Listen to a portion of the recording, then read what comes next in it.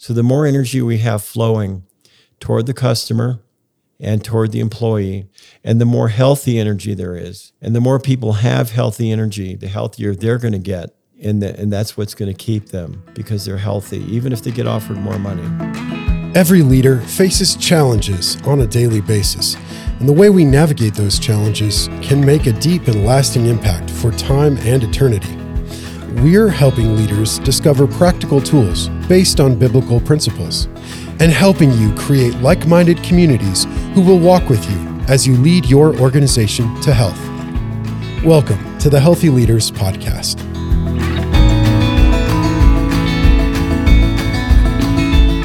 Hello, everyone. Pleased to be with you today. We are talking about other forms of currency, and this is part 2. And I would encourage, we just did part 1, the power of human energy. Part 2 is how human energy is measured. So these are important to listen to in order. And so we have them labeled in order on purpose. So definitely if you're kind of jumping into the middle of this podcast, you found this one, I would definitely recommend going back and listening to part 1 first if you have not. And all these episodes in this series, the other forms of currency series, are going to be sequential. They're going to build on each other. So I just want to encourage you to go back and listen to the first one if you have not. And if you have not listened to other podcasts yet, if you're coming in, if this is 10 years from now and you're jumping into the podcast and you're just sort of starting in the middle, I would encourage you to go back to the beginning, though our episodes are not always perfectly sequential and don't necessarily build on each other in an orderly way like this series. It is helpful to understand in context because we recorded these episodes really in a sequential way, and we were really learning and growing and developing. So you'll notice most likely that as you listen to this podcast, each episode gets progressively better. We get better at presenting this information. And so we're just thankful that you're here today and that we're able to share and speak into your life. I want to encourage you to go over to philcohen.co if you've not already checked out our website. And we have lots of resources there. You can reach out and contact us, get in touch with us directly, talk with Phil. You can share your story. And if Phil feels like there's some things that he could help you with, he'll actually jump on a Zoom call with you and meet you face to face and talk through maybe helping you solve some problems in your workplace. So let's dive in. Part 2, other forms of currency, how human energy is measured. Yeah, for those of you who are nerdy and I'm not a real nerdy metric type of person. People knew that I'm a visionary, and so I usually left the metrics to others. But there are metric ways that people that can measure. You can measure organizational culture, and just to go back to what I said before is that we were doing good things, we were winning awards, people's lives were changing. And I wanted to go one layer deeper, GOLD, gold, one layer deeper. And I want to know, why is this working? And so the reason it was working is because we were channeling healthy human energy in one direction, in synergy with others, where people were working together with others, like the difference between a solo and a symphony, the difference between 6 cylinders and 1. In fact, I used to own a 1-cylinder tractor. It was a putt-putt. It had a hand clutch and made a loud putt-putt-putt as it went down the road. So anyways, I'm going to give you just a really, really basic primer. And I'm sure you've seen these online, best places to work. Some of the magazines, I don't know if Inc., Forbes, Entrepreneur, a lot of these magazines will list best places in America to work. And I'm going to give you one way they measure the actual culture of best places to work. And it's not a list of the benefits they offer, although the list of benefits benefit. But what do you do if the benefit that you're offering doesn't really benefit? So the benefit that you offer in one culture may not benefit in another culture. Can you give an example of that? Sure. So we were hiring a lot of, we were in a semi-rural area and hiring a lot of ex-felons, ex-drug addicts, and they were they were having a hard time buying cars. And so we were helping them. We had a whole program we put together to help them buy cars. We had car dealers who were willing to give them a good, honest deal. We had a bank who was willing to give them good bank rates. We had a insurance company would help them find insurance. We had somebody who would do free inspections. The local prosecutor was willing to help them get leniency on their infractions. That might not work in, like, say, in Boston, where people are educated and you're not dealing with a lot of felons there. But it might. But it still might not fit your particular culture. So it's like somebody came to me and from a company in Iowa, and they wanted to know, what are you doing? How are you getting this great culture? And they'd ask these questions: how do you do this? How do you do this? How do you do this? And I finally said, I'll share with you everything we're doing. And I'll share with you all the spreadsheets, the SOPs, what we're doing. But I think it's going to be limited. What you really need to do is know the hearts of your employees, and then know what their need is. So how do you energize this individual or these people in this individual culture, not what works in another company? That's interesting. I years ago, I'll insert my experience with that kind of same sort of environment or situation.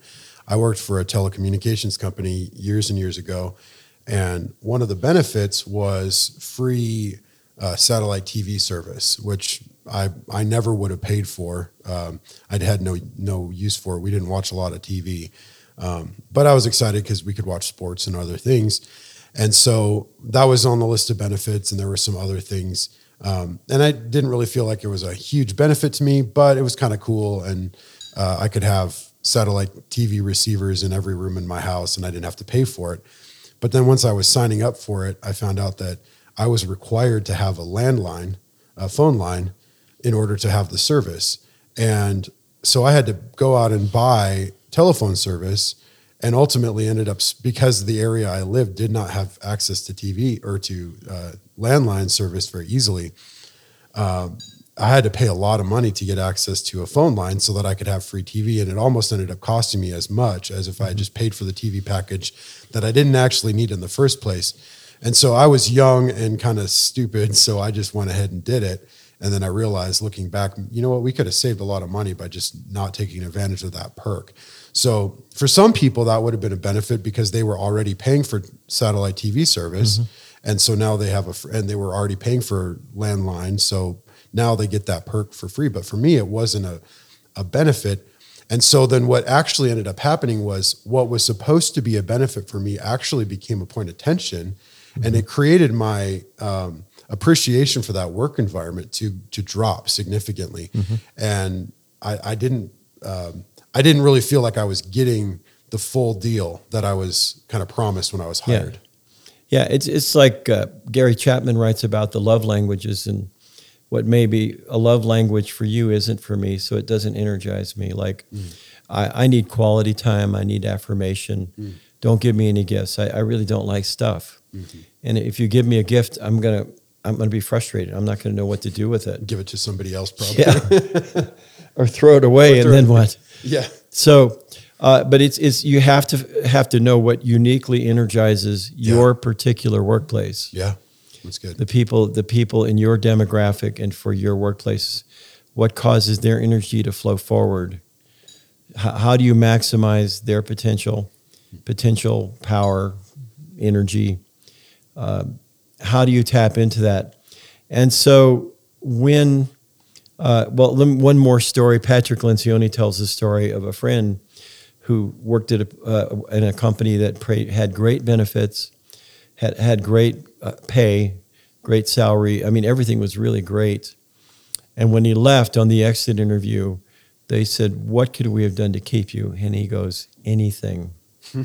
Like they just gave him these benefits and gave him this money. Yeah. But he just wanted to be known as a person. And so that's what energized him. That's what kept him going forward. And today, when it's really hard to find good help, you really need to find out why people want to come to work. Yeah. And in the studies, they claim that money is number 5. Wow. Okay. so people who come for money will leave for money.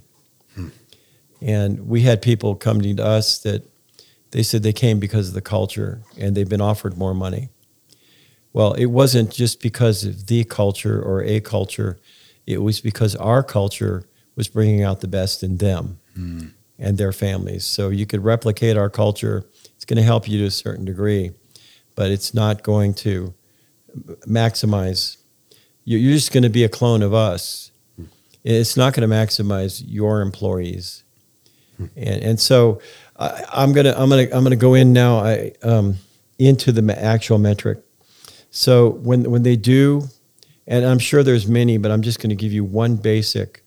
When they do culture, when they measure these things, and I know there's some best workplaces that they got in there because they did some political maneuvers, but I'm talking about the ones that actually do it, and I'm looking at a graph right now. And what they do is they ask the employees to fill out a questionnaire. And through that questionnaire, they want to know, here's the big question they want to know is the discretionary energy. So to explain discretionary energy, discretionary time is the time you have left over after you've met your necessities in life. Mm-hmm. Discretionary money is the money that's left over to do things that you like to do after you've paid for your necessities. Discretionary energy is the same thing. What are people doing with their discretionary energy after they've taken care of the things that need to be taken care of? So what is it that you want to know what drains them and what energizes them? And here's how it's measured.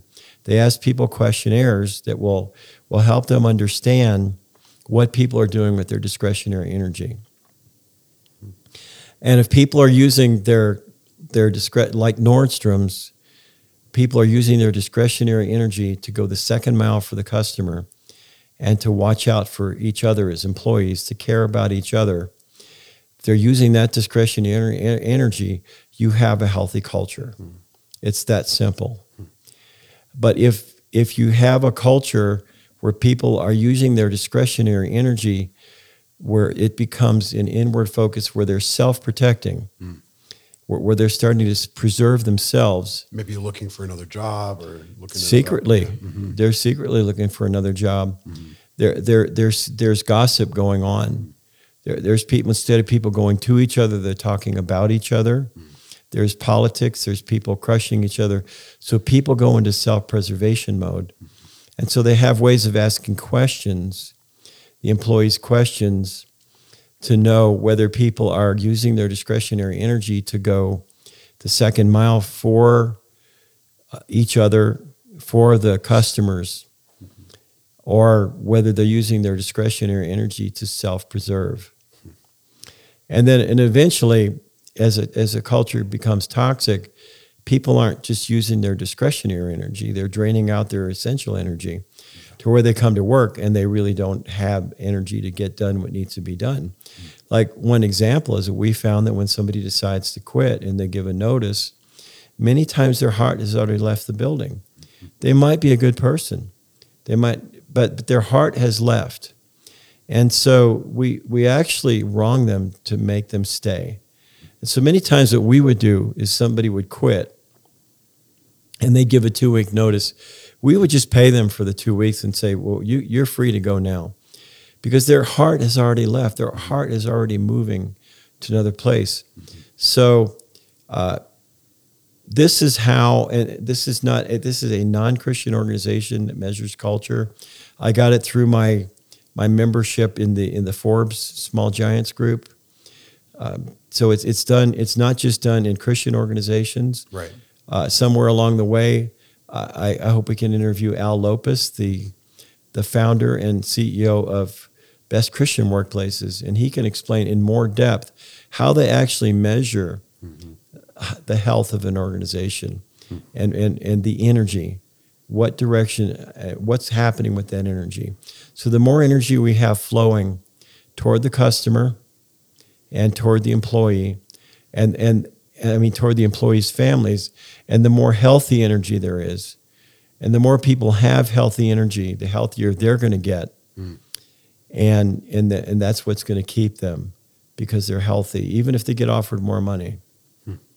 But if it's an unhealthy culture, then it's going to divert back to money. Money. If they have no good reason to stay, then money is the last resort. So they're gonna come for money, and they're gonna leave for money. I think that we had talked about this in a previous episode. I can't remember if it was in this series or not. But Richard Branson from Virgin Global has a quote where he says, "Train people well enough so that they can leave, but treat them well enough so that they don't want to." That's right. And so when you're as a business leader, if you're equipping your employees with all the tools that they need to actually outgrow your company and actually go find a better job with another company and probably do better somewhere else, but you treat them so well and they have so much, like you were talking about, using that discretionary energy to serve the customer and go the extra mile. And watch out for each other, help each other succeed. The only way that anybody would ever have the ability or the extra energy to do that is if at the outset they're brought into a company culture where that is exhibited by the leadership. And, so as a leader, if you're not exhibiting this in your personal life, and we talked about this in the Leader's Secret Heart episode, if your personal life and your secret heart and what's going on inside of you is out of balance, then it's gonna manifest in the culture of your company. Mm-hmm. But if you're pure in heart and you genuinely are here to serve your employees and they recognize that, I mean, I know for sure though, Phil, you had the right heart, but you still had people quit. You still had people that got mad, that you still had conflict. So it doesn't mean that you're going to avoid all the problems. But would you say that the problems that you did encounter and the conflict you did encounter was a lot easier to manage? It was, but it was perfecting me along the way too. Sure. Because I could self-reflect and say, well, how could I have done it different? Yeah. And then many times people we let go, or people who quit came back. And you could still see them around town wearing our company T-shirts. I think you had made that comment to me a few weeks ago about firing, and saying when we let someone go, we want to make sure we do it in a way where they're still wearing the T-shirt. Yeah, where they leave and they're still wearing the T-shirt, where they're still a fan of the company. They just recognize that they're not a good fit for the company at that moment. Yeah, some really good examples are Jeff Immelt, who was the CEO of GE. Mm-hmm. And he said, I just put my head down and served. Yeah. And he said, my fellow employees were the ones who promoted me. Yeah, wow. And the people, we used to have, and this should go in another podcast, but I'm going to say it while it's on my mind. We used to say that there's 3 ways to get promoted. One is to kiss up and kick down. And the other one is to campaign your way up, to make promises that you really aren't able to keep when you get there. And the third one is to serve your way up. And by serving your way up, you actually get promoted by your fellow employees, because they say, this person is doing so much for me. I want to see him. I want to see him do more of that. Yeah. You can kiss up and kick down. And I always told people, they can kiss up to me all they want, and they do need to respect me, but it won't get them a promotion, because I'm not the one who decides on their promotion. Yeah. And then we know we live in an entire world of people who campaign their way up, mm-hmm. and once they get there, they don't keep the promises that they made. Mm-hmm. And so those who serve their way up, which really comes back to the biblical principle of servant leadership. That's so good. Well, I think that's a great place to pause for today. So we're going to keep on this theme, other forms of currency. There's a lot here that we're going to be mining through. And again, we do have access. We do have a presentation and notes that we'd love to share with you. So go to philcohen.co. There's a contact form if you'd like to reach out and get in touch with Phil directly, maybe possibly scheduling a Zoom call, face-to-face meeting with him to see if there's ways that we can help you solve some problems in your workplace. And again, we're all of these things play into the bigger picture, which is bringing the Bible and prayer into your workplace and making the central focus. We were just talking about this morning before we started recording, where companies really do need to function like little cities. They generally, when a business functions like a business, and everything is transactional, then the people in the organization eventually will get to a point where they want something more. They want something more out of their. They don't have a reason to come to work. There's no reason other than to fulfill an obligation and get a paycheck. Mm-hmm. And so they're going to eventually start looking. I mean, I would never want to be in that environment. I'd eventually start looking for a better job, or in my case, what I did was I just started my own thing. So if you think of a company as being a little city, Yeah. then the human energy in that city is what's creating the That's light. right. It's paying the light. It's the lights. Yep. It's what's energizing the machine. I mean, you can turn on a machine, but the machine that's producing the product and service, the spiritual light, the human light. And I've been through I've tried a lot of different approaches, and I found the Bible holds the highest standard. It works for me. It doesn't have to work for you. I'll still be your friend. I'll still give you advice. You know, it's just, we're not insisting that you use the Bible. What we are suggesting that you experiment with it and see if it works for you. That's good. That's so good.